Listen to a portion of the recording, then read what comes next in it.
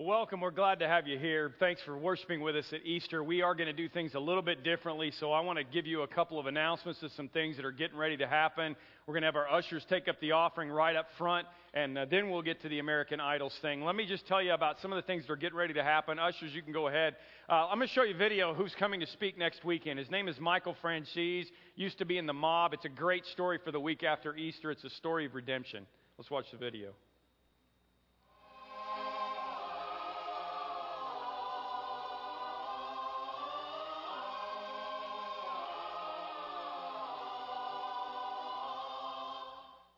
Michael Franzese was not just a soldier, but a capo in the notorious Colombo crime family. He spent the better part of a decade in federal prison on charges including tax fraud, racketeering, and parole violations. I grew up in New York where there are 5 organized crime families. My dad was a underboss in the Colombo crime family back in the 1960s. I went to see my dad in Leavenworth, and I said, "Dad, listen, I don't want to go to school anymore." During the course of that visit, he said to me, "Listen, if your mind is made up and you don't want to go to school, then if you're going to be on the street, I want you to be on the street in the right way." And that's how it started for me.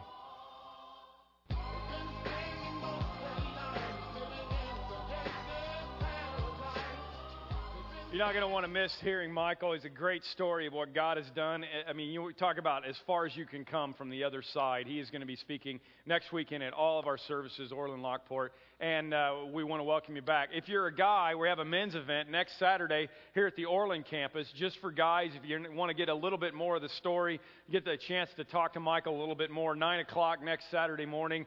We invite you here, Sicilian or not. You are welcome to come and hang out with us at our men's gathering. And then a couple weeks after that, I'm going to start a marriage series. Every once in a while, it just kind of hits me, I got to talk about this again. I hear about couples that are splitting up. I see what's going on out there in the world, and we're going to talk about it. All's not fair in love and war. We're going to talk about intimacy and fighting and how to get your eye out of the marriage and a whole bunch of great stuff. So you got a card there. I hope that you'll come back. Our hope is that you will not just come on Easter and show up every once in a while, but that you'll get a relationship with God going, and you'll have a relationship with us, and we want to know how we can help you. Now, we're doing Easter. You probably figured out by now we're not doing Easter the normal way. Hang on to these because we're going to talk about these a little bit later. We've decided that this ought to be our celebration. It ought to be about the best thing that you could possibly have. So on behalf of our church, on behalf of the nursery, happy Keister to you, okay? How about that? Happy Keister. I know it's inappropriate, but it cracks me up. Whatever. This is a big day, man. We ought to be celebrating. This is it. You know what I'm saying? This is the Super Bowl. This is the World Series. I'm sorry. That's the series of games that they play at the end of the season to determine the World Championship. Just in case you're not familiar with the terminology, I want to make sure you get the terminology. World Series. Never mind. Cub fans, I love you. It is a big deal. It is a big deal. It is the death and burial and resurrection of Jesus Christ. It is the answer to everything. A guy was in the Holy Land. He took his whole family to the Holy Land on a trip, and he was in the Middle East, and he was traveling. It was supposed to be this great trip, and his mother-in-law passed away while they were there. It was really awful. I mean, you imagine what it's like being in another country and having a loved one pass away. So he goes to the American consulate, and he's like, "Hey, what am I going to do? How am I going to get my mother-in-law's body back to the United States?" And the consulate said, "Look, it's going to cost you $20,000 to ship this body back to the United States. I don't think you want to do that. You could bury her here for just a few $100s." And the man said, "No, money is no object. I want to figure out how to do this." And the consulate said, "Man, you must have loved your mother-in-law a whole lot." And the guy said, "No, it's not that. It's just that 2,000 years ago, a guy was buried here and he rose again, and I can't take that chance." This is the big deal. Okay? Jesus said, "I am the resurrection and the life. He who believes in me, though he were dead, yet shall he live." That's why we're celebrating. And we're glad that you're here. Paul Larson points out that the life of Jesus is bracketed by 2 impossibilities: the virgin's womb and the empty tomb. Think about this. He came in, the virgin's womb, he went out, the empty tomb. 2 impossibilities, or a door marked no entrance and a door marked no exit. Those are the doors that he broke down. There is, however, one door that he is not going to break down, and that is the door to your heart. Revelation tells us he stands at the door and he's knocking, but he's not going to kick that one in. And that's what we hope you will find today. We're glad you're here. If you're not a regular, you're wondering, somebody drug you here for the first time, you see confetti all over the floor, you're wondering what's going on. We really believe that church ought to be a celebration. It's a celebration here every week. We believe that God is the God of the universe, and if we get to worship him and he gets to fill up our hole, then it ought to be a party. Not like the little boy who was at his church and he was looking at the plaque on the wall that had all the people who died in the military. And he's looking at it and he's trying to figure out what's going on. The preacher comes up and says, those are all the people that died in the service. And the little boy goes, the 9 or the 11? That's what it's like in a lot of places, and we don't think it ought to be that way. It ought to be a party. It ought to be a celebration. This is better than New Year's Eve. This is better than the 4th of July. This is why we're popping poppers. This is why we celebrate, and we are glad that you're here. You're probably wondering about the setup, the American Idols thing that we've got going on. We've been doing a series about our American Idols. We've been lumping them into money, sex, and power. Those are kind of the three things that we that we usually put up on a pedestal, that we put up on a throne. I believe there are a lot of places that we worship every day that we don't really think about. Some of us worship, the temple is our office. It's a cubicle that we go to, and we sacrifice our best at this place. For some people, it is a bank. They worship there. There's a vault there, and their life is affected. Their security and significance is affected by what's going on in that bank. Some people worship at a gym. Some people worship at a mall. Some people worship at a stadium. Some people worship at a school. Some people worship at a television studio. How ironic is it that the number one show of all time now is American Idol? It's a show about an idol. None of those places are bad. None of those things are bad. Gyms are good. Jobs are good. Banks are good. Everything except for a mall, amen, guys, is a good place.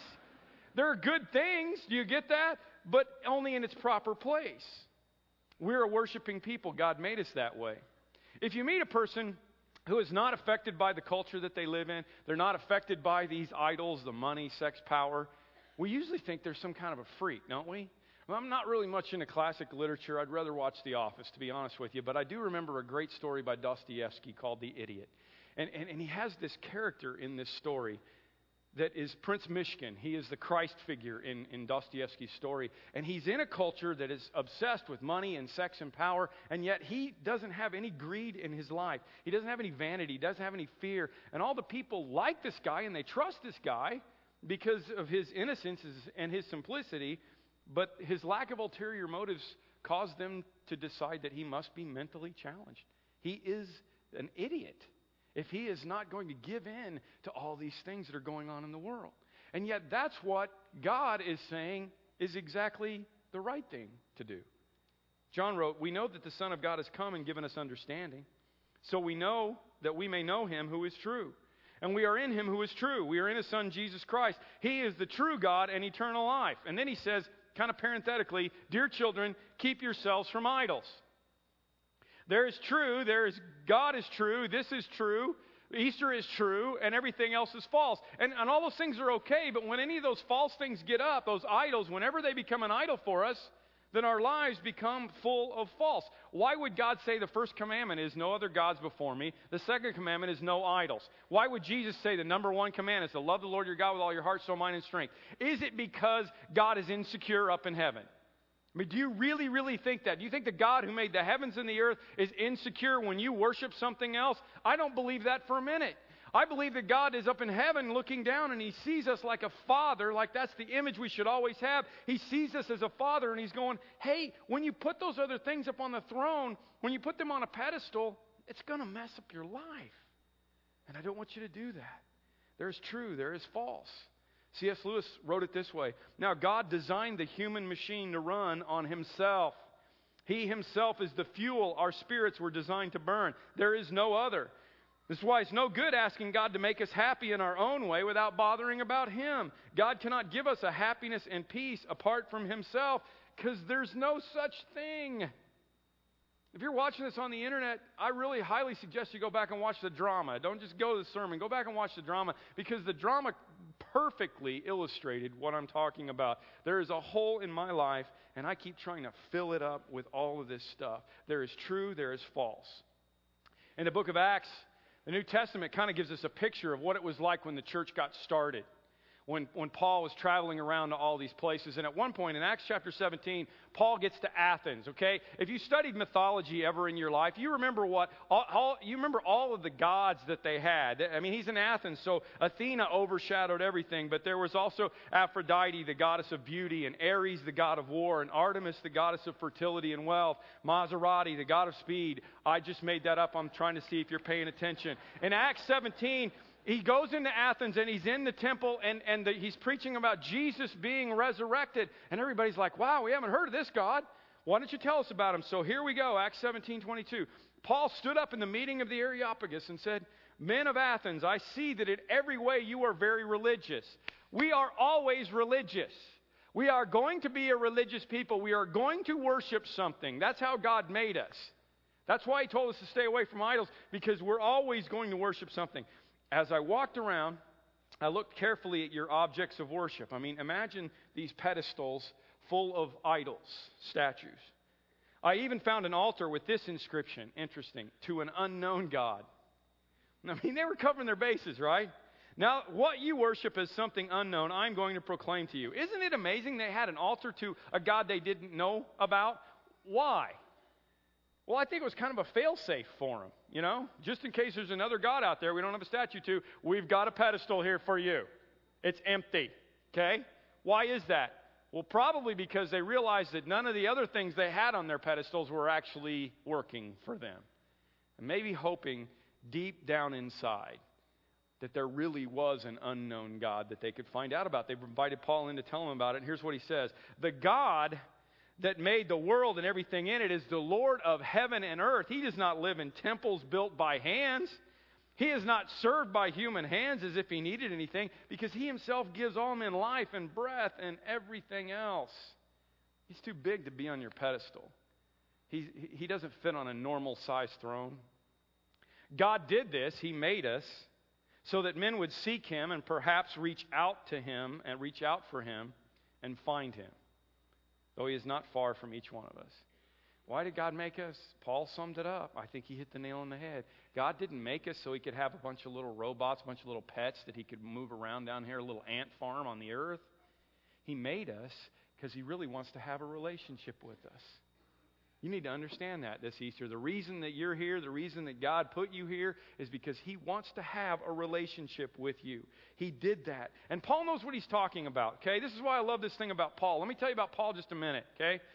Paul is a guy who filled up his life at one time with a lot of other idols, a lot of other accomplishments. In Philippians 3, he tells us a little bit about his background. He's saying, hey, you people, you think you had a great background? Let me tell you about my background.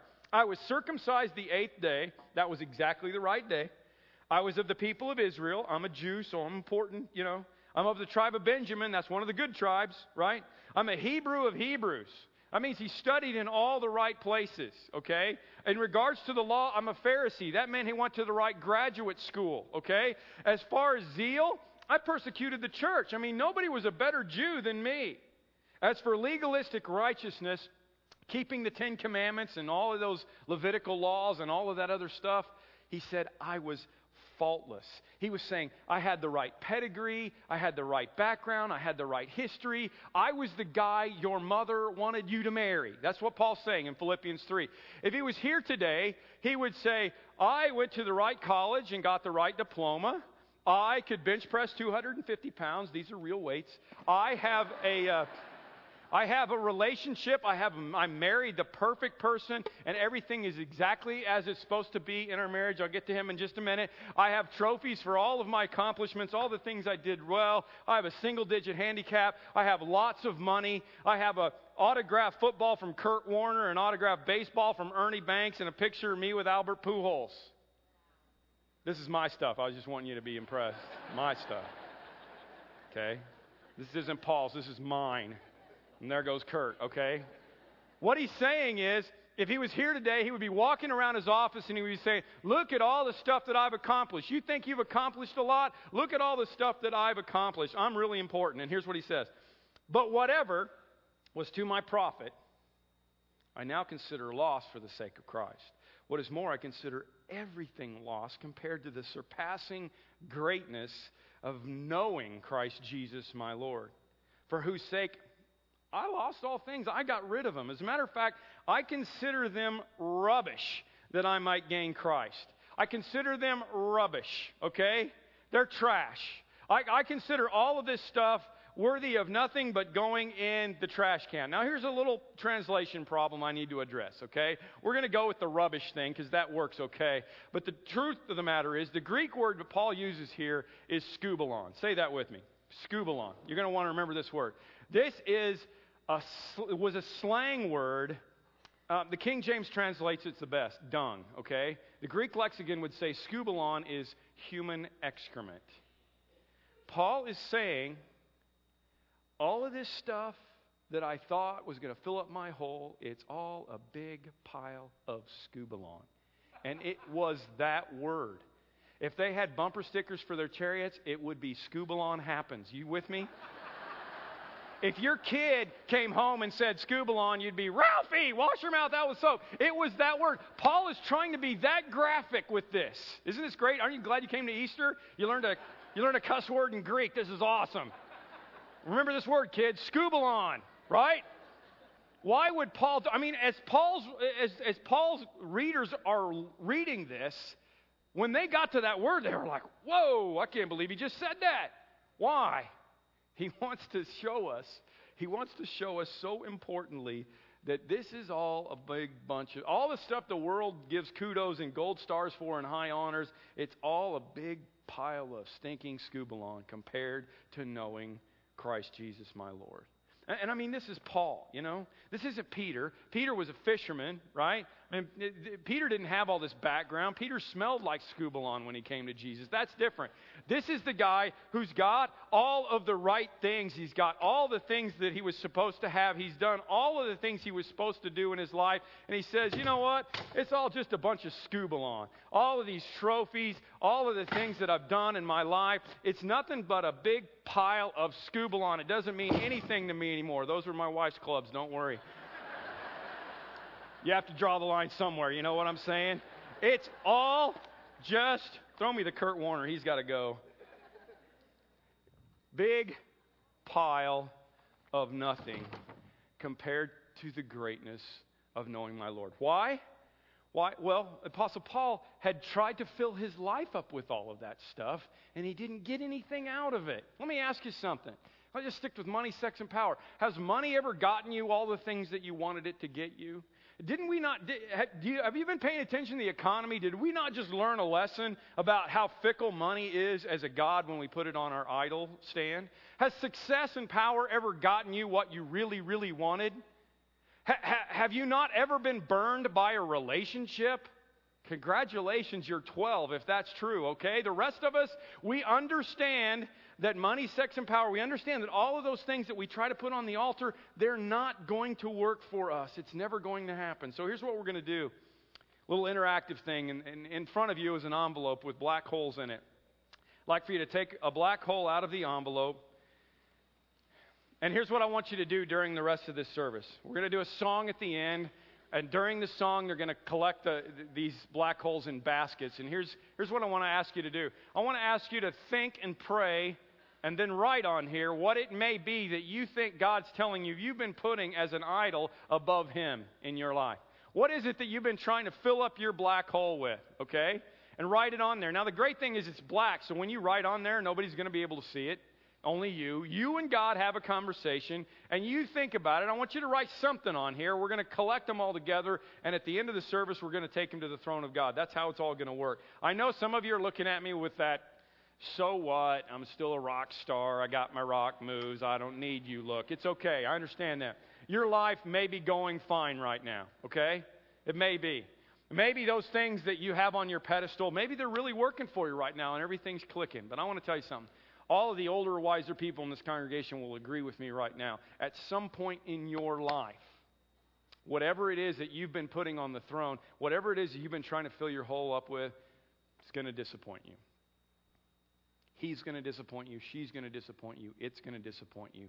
I guarantee you that's going to happen. So start thinking right now about how you can fill up your life with the right thing, with God this Easter. So what do I have my plastic Jesus up here for? I don't care if it rains or freezes as long as I got my plastic Jesus sitting on the dashboard of my car. This is not just a cheesy-looking pink velvet Jesus, my friends. The bottom is a magic 8-ball. Remember those? Oh, yeah. Oh, yeah. Jesus can answer any of your questions today, my friends. So somebody throw a question out for me. What? When's the job market going to turn around? Jesus says,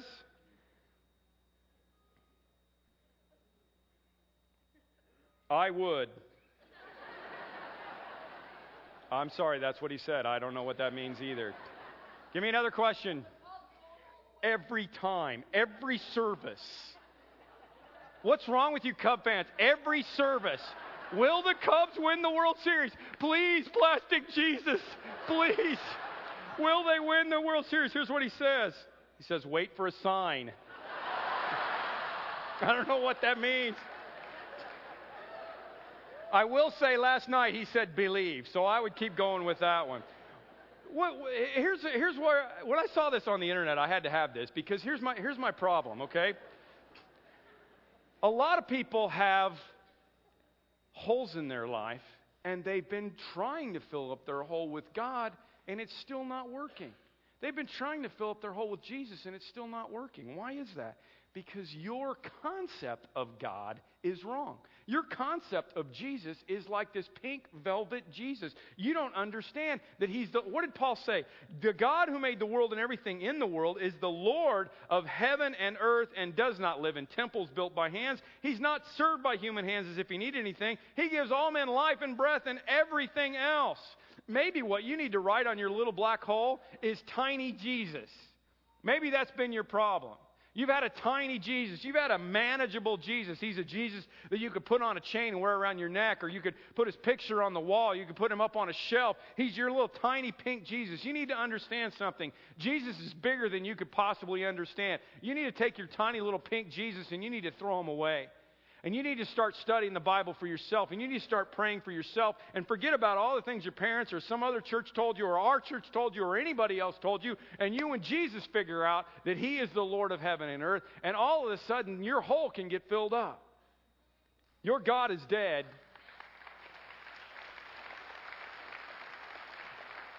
If your God is dead, you have no hope. You have no power. Your God is like this dog on David Letterman. You got to see this. Bailey, and what are you guys going to do? She is going to play dead. Play dead?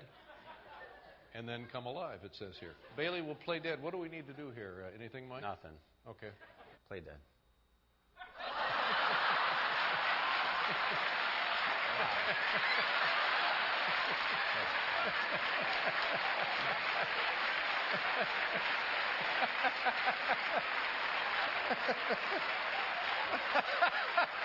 That was good. Play dead.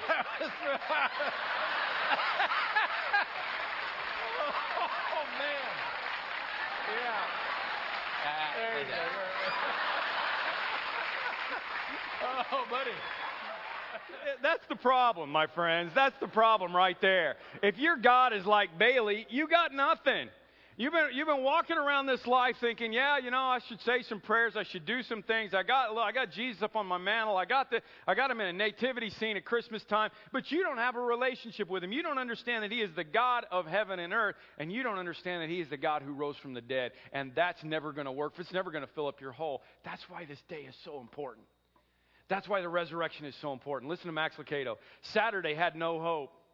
On Saturday evening, no one dreamed of Sunday morning. Peter didn't ask John, what will you say when you see Jesus? Mary didn't ponder, how will he appear? They didn't encourage each other with quotes of his promised return. They could have. How many times did Jesus say these words? Like Mark 9, the Son of Man is going to be betrayed in the hands of men. They will kill him, and he will rise on the third day. I mean, he told them this over and over again. You'd think someone would mention the prophecy and do the math. He died yesterday. This is the second day. We'd better set our alarm. But nobody did. Saturday saw no such plans because their God was dead. On Saturday, the enemy had won. The courage was gone, and hope caught the last train to the coast. No one planned to see the death-defeating Jesus. They planned to embalm him, not talk to him. There's no power. There's no hope. It's Saturday. Mark 16:1. When the Sabbath was over, Mary Magdalene, Mary the mother of James, and Salome brought spices so that they might go to anoint Jesus' body. Very early on the first day of the week, just after sunrise, they were on their way to the tomb and asked each other, who will roll the stone away from the entrance of the tomb? I mean, it was Sunday morning, but they were still in a Saturday state of mind. And maybe that's how you walked in here to this Easter service. Maybe you walked in, you bet your farm the wrong way. You put your eggs in the wrong basket. Your life has still got a big hole, and your plastic Jesus isn't really doing it for you. And you walked in, and you're in a Saturday state of mind. Watch what happens. Mary, this is John's version, Mary stood outside the tomb crying. As she wept, she bent over to look into the tomb, and she saw two angels in white seated where Jesus' body had been, one at the head and one at the foot. And they asked her, "Woman, why are you crying?" She doesn't even get that they're angels, because that's what happens when you're in a Saturday state of mind. "Well, they've taken my Lord away," she said, "and I don't know where they put him." And at this, she turned around and saw Jesus standing there, but she didn't even realize it was Jesus. See, this is what happens, okay? This is what happens when your God is dead. There's no hope, there's no courage, there's no power, and you can't even see him when he's standing right in front of you. You can't see the angels, you can't see Jesus. This is important for Mary Magdalene because Mark points out something. Mark says when Jesus rose from the dead on the first day of the week, he showed himself to Mary Magdalene. One time in the past, he had forced 7 demons out of her. You need to understand why this is so cool about Mary. 7 demons. 7 was a numerological number that meant perfect in biblical times. That meant complete. If she had 7 demons, that meant she was completely demon-possessed. We don't know if she was depressed, paranoid, demon-possessed. We don't know what was going on. But she was a mess when she met Jesus. She was the kind of person that you walked around the road the other way to avoid because you didn't want to have to deal with Mary and the 7 demons, okay? But when she found Jesus, Jesus healed her. When she found Jesus, everything had been healed. Everything was over. You need to see the deepness of this relationship that's going on here, okay? That's what's so important. At this, she turned around and she saw Jesus standing there. She didn't realize it was Jesus. He said, "Woman, why are you crying?" Jesus took matters into his own hands. Why would he do that? Why would he be so persistent? Why would he be so patient? The answer is simple. That's who Jesus is. Please get this. Please grasp this. If you're in a season of darkness right now, if you feel like your God is dead, hold on. Hold on.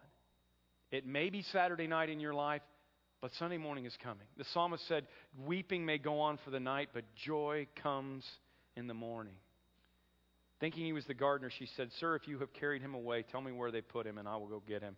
And Jesus was so moved by her love. Look what happens next. He says, "Mary." I mean, could you just imagine the love that's in his voice?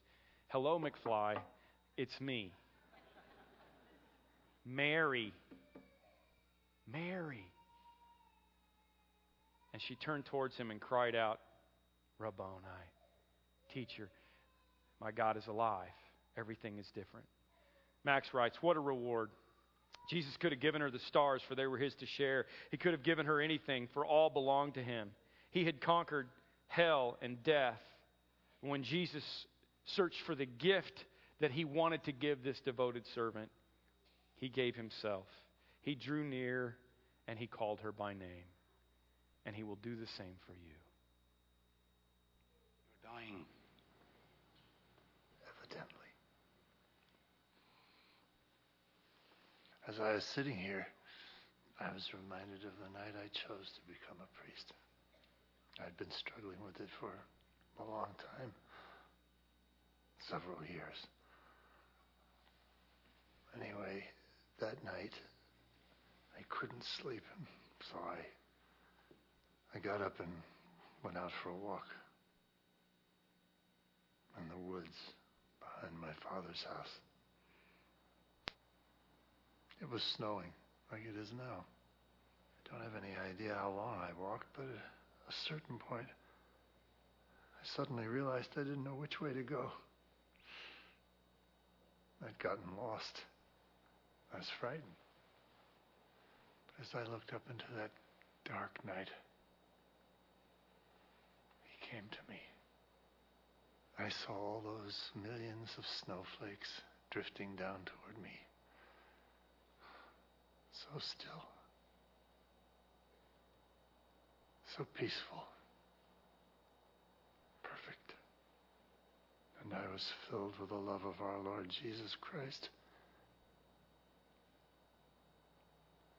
Like pouring wine into an empty glass.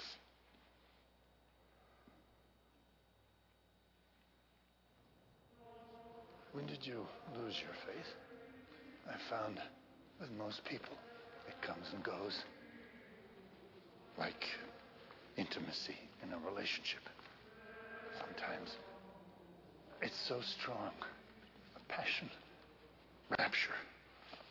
And then at other times it's impossible, distant, lost. But that's not God. That's us. We put up our own barriers with our egos and our pain.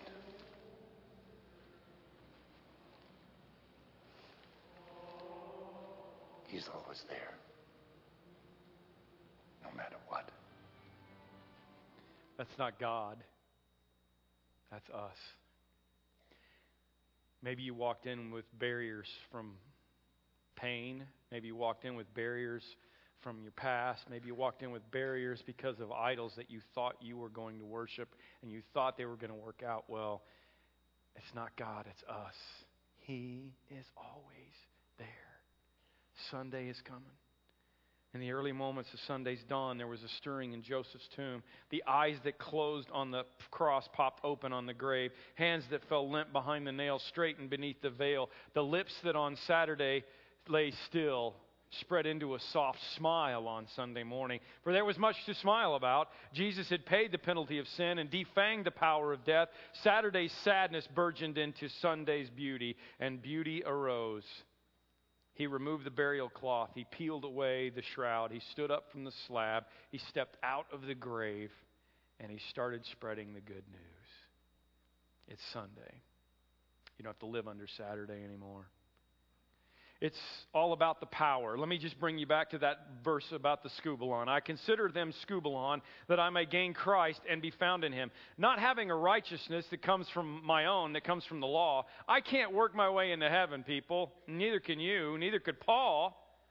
It's a righteousness that comes through faith in Christ. I'm saved by his amazing grace. The righteousness that comes from God and is by faith, because I want to know Christ and I want to know the power of his resurrection. I don't want to just live with my pink velvet Jesus. I don't want to live with my other idols up on the throne. I want to live in the power of the resurrection. The Greek word is dunamis, where we get the word dynamite. I want to have the dynamite power. What did the resurrection do for the disciples? They turned them into apostles. They changed the world. What did the resurrection power, the dunamis, what did it do for the early church? It made it explode. There are 2 billion people around the planet celebrating the resurrection with us right now because of the resurrection power that got inside of them. And that same power is available to us.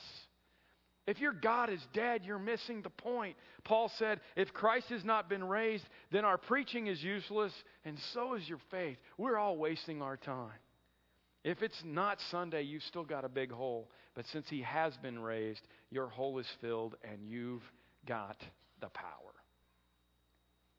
During this closing song, we're going to pass the baskets across and collect them. If you haven't written anything on there, put something on there, because I guarantee you we've all got something that's getting in the way that we're trying to fill our hole up with that we need to release. And I'm going to take them before the throne of God literally at the end of this service, and we're going to dump them out. Let me leave you with the scripture. Paul again, Ephesians. I pray that the eyes of your heart, this is my prayer for you, my friends.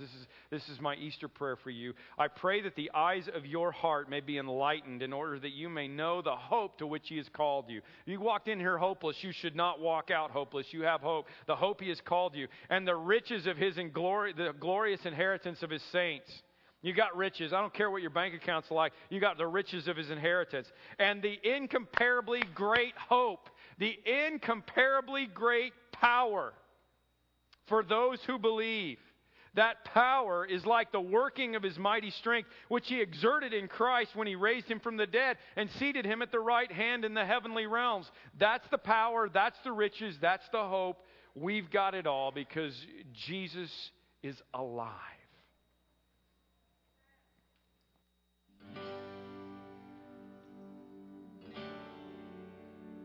How do I know Jesus is alive? Because I was lost. Because I was hopelessly searching for someone's love. Because I was making the rules up as I went. Because I was empty and alone for years after my divorce. Because when my husband died, I felt that I was sinking. Because I was lost.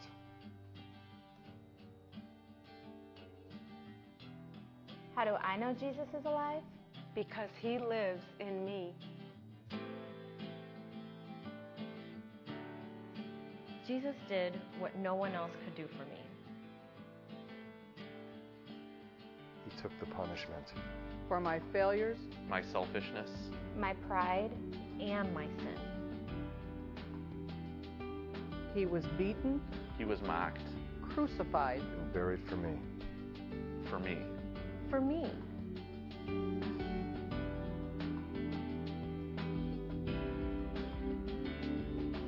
But on the third day, he did exactly what he said he would do.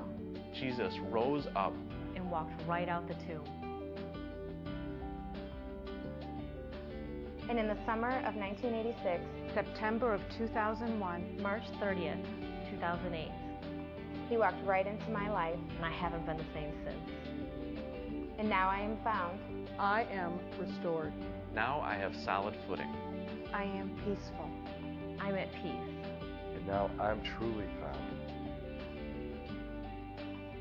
My God, my Savior, my best friend, my Jesus is alive. And now I'm alive. The tomb may be empty, but my heart is full.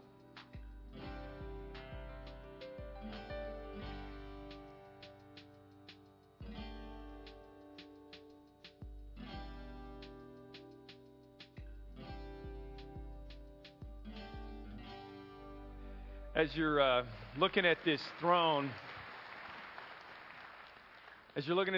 I realize some of you are having Lily Tomlin moments, and that's just because you're old and you remember that show. I wanted this throne because I wanted something to counteract a tiny little velvet Jesus. I wanted a picture for us of something that was so big and so magnanimous that no human being could possibly sit on it and look intelligent. You'd look like Ruth Ann, swinging your feet. That's what it would look like. It wouldn't make any sense. I want it to be big enough. And of course, this isn't big enough for God because He is the God who lives and moves and gives our being everything, gives us breath and life. His little toe won't fit on that throne. But I wanted it to be large enough for you to get the idea. Here's the verse again. The God who made the world and everything in it is the Lord of heaven and earth. And He doesn't live in temples built by hands. He doesn't sit on that throne. He is not served by human hands as if He needed anything because He Himself gives all men life and breath and everything else. But the Hebrew writer tells us that the throne that God does sit on is a throne of grace. And he tells us that we should approach the throne of grace with confidence. I told you at the beginning, there is one door that He won't break down, and here's the scripture again. Here I am, I stand at the door and knock. If anyone hears my voice and opens the door, I will come in and eat with him and he with me. You may have heard that voice before, or that verse before, but listen to one more after it. To him who overcomes, I will give the right to sit with me on the throne, just as I overcame and sat down with my Father on His throne. To those of us who come and we bring our holes, and man, there's a lot of holes this service. There's a lot of things that you've written down on here, a lot of things that these represent. To those of us that come and throw them at the throne of God and dump them out before Him and say, okay, God, I need You to sit on my throne. He gives us the right to sit on the throne with Him. He takes us and He picks us up and He sets us right there on His lap, right next to Him on the throne. How? How does that happen? I don't know. It happens because Jesus died on the cross and He rose again. And He paid for the penalty. And all I have to do is say, okay, God, here's my stuff. I want You to come in. I accept You as my Lord and my Savior. We're going to take communion now. We do it every week here at Parkview. And it's really got significance on Easter weekend because we get to celebrate the whole package. We take communion, we remember His body and His blood that were shed and broken for us, because that paid the penalty for sin. And I love that Max Lucado quote about the smile that broke out across Jesus' face as He woke up that Sunday morning, because death had been conquered and sin had been paid for. And I don't know how it works, but whoever believes in me, He said, will not perish, but have everlasting life. Not only everlasting life later, but everlasting life now. Everlasting power, everlasting hope. All the riches of His glorious inheritance can be yours right now. Let's pray. Lord God, if there are people in this room who you're knocking on the door of their heart and they've been trying to decide whether they were going to answer it for a long time, I pray that this is the day they open it up and they say, okay, I can't fill up my life with all that other stuff. It really is a big bunch of scubalon, and I don't know why I've been messing with it for so long. I'm going to give that to you, Lord, and I'm going to take you to fill up my hole. And God, I thank you that the throne is a throne of grace, because I continually, and we all continually, keep going back and trying to fill our lives up with the things of this world. But we know that you are the one that loves us, that you're the one who saved us, that you're the only one who can fill us. Lord, I'm thankful that I couldn't get to heaven by my righteousness, because I would probably try. I'm thankful that I get to heaven because of your amazing grace. And that gives me power, and it gives me hope, and it gives me Sunday. And it helps us walk out of here whole. I pray that every person in this room will do it. Every person in this room will open up and let you in. Be with us now. In Jesus' name I pray. We're going to pass the trays, and there's 2 cups, one inside the other. There's bread in the bottom and juice in the top. As they come by, just grab both cups and pass the tray on and hold on to them for a minute, because we like to do communion all together. Like to do it as a body. And just in case you're wondering, you don't have to be a part of Parkview. If you're a believer in Jesus Christ, even if you just cracked open the door, take the cups and let's commune together. And after that's over, then we're going to celebrate out of here this Easter service. He is not here. He's risen. Because He lives, I can face tomorrow. This is the body of Christ that was broken for you. Take and eat. This represents the blood of Christ that was shed for you. Take and drink. Lord Jesus, thank you. Thank you for this weekend. I don't know if people walked in here today in a Saturday state of mind. I don't know if they walked in here not even thinking about what state of mind they're in. But I pray that however it is that we walked in here, we will walk out knowing that because you live, we can face tomorrow. Because you live, we have power to live this life. Like nothing else can give us power. Everything else is scubalon. We have the riches of your glorious inheritance. We have the incomparably great hope and power that comes from Sunday morning. And we celebrate that. In Jesus' name we pray. Amen.